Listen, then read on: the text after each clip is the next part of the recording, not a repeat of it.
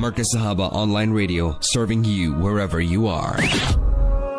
Now, I'm almost 100% sure when I said rely on government, half of the listeners of Marcus Sahaba cringe to say, if we're relying on government, we have little to no hope in this country. Well, there's always hope, but there's something that's been very disturbing. Now, there's been a lot of criticism of how the South African government handled the coronavirus, right? That's number one. But number two is how is it going to handle things in the future? And it starts to make you worry because we've spoken about this at length. And I think what disturbed me is when we were doing a news report not too long ago regarding these amendments to the health bill, and it's on our website. You can still go to our website, still fill in your form. It has been extended, but only 200,000 South Africans, not even close to 200,000 South Africans responded or voiced their objection. I was shocked. I was a bit disappointed, to be honest. But I just feel as South Africa is trampling upon our rights. South Africa are we actually listening to the experts? But right now, I think it's something we need to ask. And this organization who's always standing up there, always defending the rights of South Africans, they had to get them on the line and speak about this. We're going to be speaking to Jacques Broodryk of Afriforums. Jacques, good afternoon, and thank you for joining us. Good afternoon. Thank you very much for the invitation. Jacques, I have to say this. When it comes to you and Afriforum in general, do you guys not dream of this day where the South African government would just get everything together, just get everything sorted so the Afriforum team can rest for a day and say, okay, things aren't so bad now? Well, yeah, I suppose we can all dream. We can all hope for the best, but unfortunately, the reality has shown us that not to expect too much from this government, unfortunately. Well, it's hard talk, but it's the truth, Jacques. And there's something that I think I'm finding very disturbing about this amendments to the health. Well, now we've seen South Africa come out of a state of disaster, which I think was poorly managed, which I personally think was way too long. The rest of the world is starting to move on. South Africa, it feels like everybody's starting to run and we're still crawling out of this. And, are we safe in the hands of the South African government making these big decisions for us? Yeah, I think that's a very pertinent question, and unfortunately, my personal answer to that is no, we're definitely not safe. I think something that should, one of the first things that should be very concerning is that we've seen more than one of the government's own scientific and medical advisors who served on the Coronavirus Command Council come forward and tell reporters, listen, government simply is not listening to us. We're advising them not to do this, and then they go ahead and they do it. They're simply just doing what they want to. And if you bear in mind that there was a time under the state of disaster that you weren't allowed to buy cooked food or wear open-toe shoes, the most ridiculous things that you can possibly imagine, then it's very concerning that government has the power to make the decisions that they're making, because they certainly don't have the ability to make those decisions. Well, definitely. And Jacques, I just feel like now it's becoming more political games than anything else. Coronavirus has taken a backseat. All of this has sort of taken a backseat. But what's concerning to me is the direction in which government is heading. Now, we've seen that, we all thought we were going to be moving away from, we were all expected to be moving away from face masks not too long ago. Some of these conditions have been kept. But that health bill, which is giving government government is seeking permission to take away our rights, enforcing medication, surveillance, police coming into your place, taking you away. And I'm afraid that this is heading into a certain direction, which is slowly wiping away the freedoms of South Africans. You're absolutely correct. It's horrifying, and it's hard to believe that in a country like South Africa that's been lauded all over the world for being one of the best democracies in the world and having one of the best constitutions in the world, we now have a government who are actually considering things that look like it comes from a movie. It's some weird dystopian novel.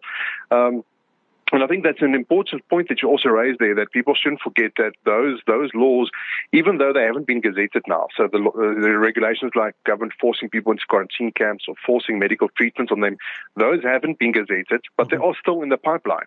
And it's still open for comment. So even though they didn't push them through now, they haven't cleared that hurdle.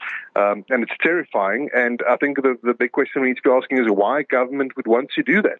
We clearly see that COVID-19 at the moment is not, our hospitals aren't overwhelmed. There's no disaster at the moment. So why on earth would you want to implement these way out outrageous regulations? Is it more about maintaining? Is it more about power than it is actually caring for the citizens' well-being? Well, I think if we just look at the African National Congress government's track record, then I think the answer to that is yes. It's definitely about power, and it's about ways of abusing that power. We've seen how under emergency procurement, which was enabled by the state of disaster, how many millions of rands are squandered on illegitimate medical contracts and health contracts. We saw them the previous minutes of health also directly being caught up in that. So I definitely think it's nothing that this government does is for the best of its own citizens. It's either to maintain its power, to expand its power, or to make money somehow. And that, I'm not saying that just to be cynical. I'm saying that because of their own track record and looking at their own performance history.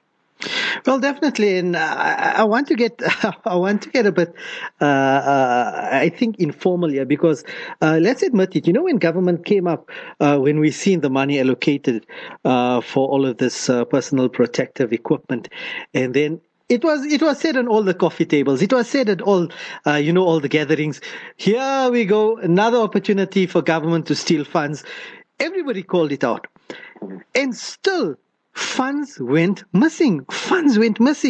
And I can't fathom how it is that average man on the street could know funds are going to go missing, but still it happened, and government officials didn't even bat an eyelid, or it just went under their noses. And this is extremely inadequate by government. And now, taking this huge risks in as far as making these bold claims, and also laying down these laws, which I just feel have no basis, we seem to be. I don't know, how do we come out of this? How do we come out of this, Jacques? Yeah, it's difficult, and it's infuriating, because one almost feels like you want to say to these politicians, listen, you can't even abide by the basic laws and not kill you, and just keep your hand out of the cookie jar. And now you want to enforce more strict laws on South African citizens who are paying your salaries. So it really is infuriating. But in the same token, I don't think people should lose hope. There are many people and many organizations who are still fighting the good fight, still trying to keep these guys on their toes. And we just need to keep on doing that. And I think it's important. The more these things get exposed, the more fed up people will eventually become. It cannot continue like this forever. The ANC may have had a good run, but it's simply, if you look at history, no crooks ever stay in power as long as they want to. So it's a matter of time before things will change, as long as we keep on fighting the good fight. Well, definitely, and I have to agree with you on that one. I think this is brings me back to this point, which sparked this the scheduling of this interview in the first place. Our sort of the news team here at Mercus Saba, we looked at the numbers, and we were pushing this. We were saying, South Africans, have your say. We cannot be reactive. This is what South Africans are. We are very reactive. Something will happen, then we say, no. But now, as far as this bill is concerned, as far as this proposal is concerned, waiting for public comment, I was shocked. Last week, it was in a high 200,000s, and I was just being updated by my production team that more than 310,000 public comments were given. But I just feel like with the urgency of this, us as South Africans not taking this serious enough, are we in for a shock? I think I first need to say I highly dispute those numbers because I know that just between Afriforum and Dear South Africa, we submitted more than 310,000 individual public comments. That's just our two organizations. Mm-hmm. That's not every other political party and other NGO that also ran campaigns against this. So I sincerely doubt that those are the true numbers. I don't think government really bothered to look at the comments at all. And I don't think they have any idea how many comments were really submitted, because first they came out, they said, I think 15,000, and then we took them on about that in the media, and we said these guys are talking nonsense, because we submitted more than 300,000 to we and the SA, and then they changed their number to 310,000. So I honestly think it was just a farce. One gets the impression that they decided that they were going to implement these regulations come hell or high water, and the public participation process was just to create the impression that they care what the South African public feels. But I honestly don't think they bothered to look at any of those comments. If they did, they would have seen that more than 95% of those 310,000 comments submitted between us and the South Africa outrightly rejected these regulations. So I don't think they paid any heed to that. Well, that's quite interesting to know. I'm hoping we have much more numbers. We've been pushing it. There's a template on the Marcus Sahaba website also. Template is there, email addresses are there. I'm hoping we have more listeners, we have more people who actively participate in this. Now, Afriforum, you guys have been fighting a lot of fights, a lot of the good fights in South Africa. And you guys are now launching a court application challenging government's regulations after the end of the state of disaster. So which regulations exactly are you guys challenging in court? We're challenging the ones all of the regulations that were published earlier this week, that they pushed through late at night. So it's all the continued mask mandates, the continued restrictions on gatherings, all of those regulations that were published, we will be challenging in court. We don't think it's valid at all, and we also don't think that the correct processes were followed to implement those regulations. Well, definitely, Jacques, and I really do wish you guys all the best. Always keeping an eye on what's happening in South Africa. You and a few organizations, I must say, flying the flag of South Africans high currently, and we wish you all the best in your court date. Much appreciated. Thank you very much. Jacques, thanks for speaking to us. Thank you. Good afternoon. Yes, you know what, dear listeners of Marcus Sahaba, I just feel like we're not being participant enough in this. These acts, these regulations are going to encroach on our freedoms. It makes me feel like it's going to be China, how we've been following China, how they've been handling this, inverted commas, COVID situation, which I think is absolutely extreme. Now, South African government literally looks like they want to go along these lines. And it's shocking. It's absolutely shocking for South Africa. And like Jacques said, we look at South Africa as a beacon of freedom, or we look at South Africa as a beacon of democracy. But what on earth is happening to the democracy here if this bill is passed? We are in a lot of trouble, South Africans. We are in a lot of trouble. So I think we have to continue. Speak to your friends, speak to your family. Visit www.marcussahaba.com. Inshallah, we have this on our website. You can just click. It's on the front page, opinions and article. In big, bold capital letters, objections against the health amendments. Your letter is there. You just need to fill in your name.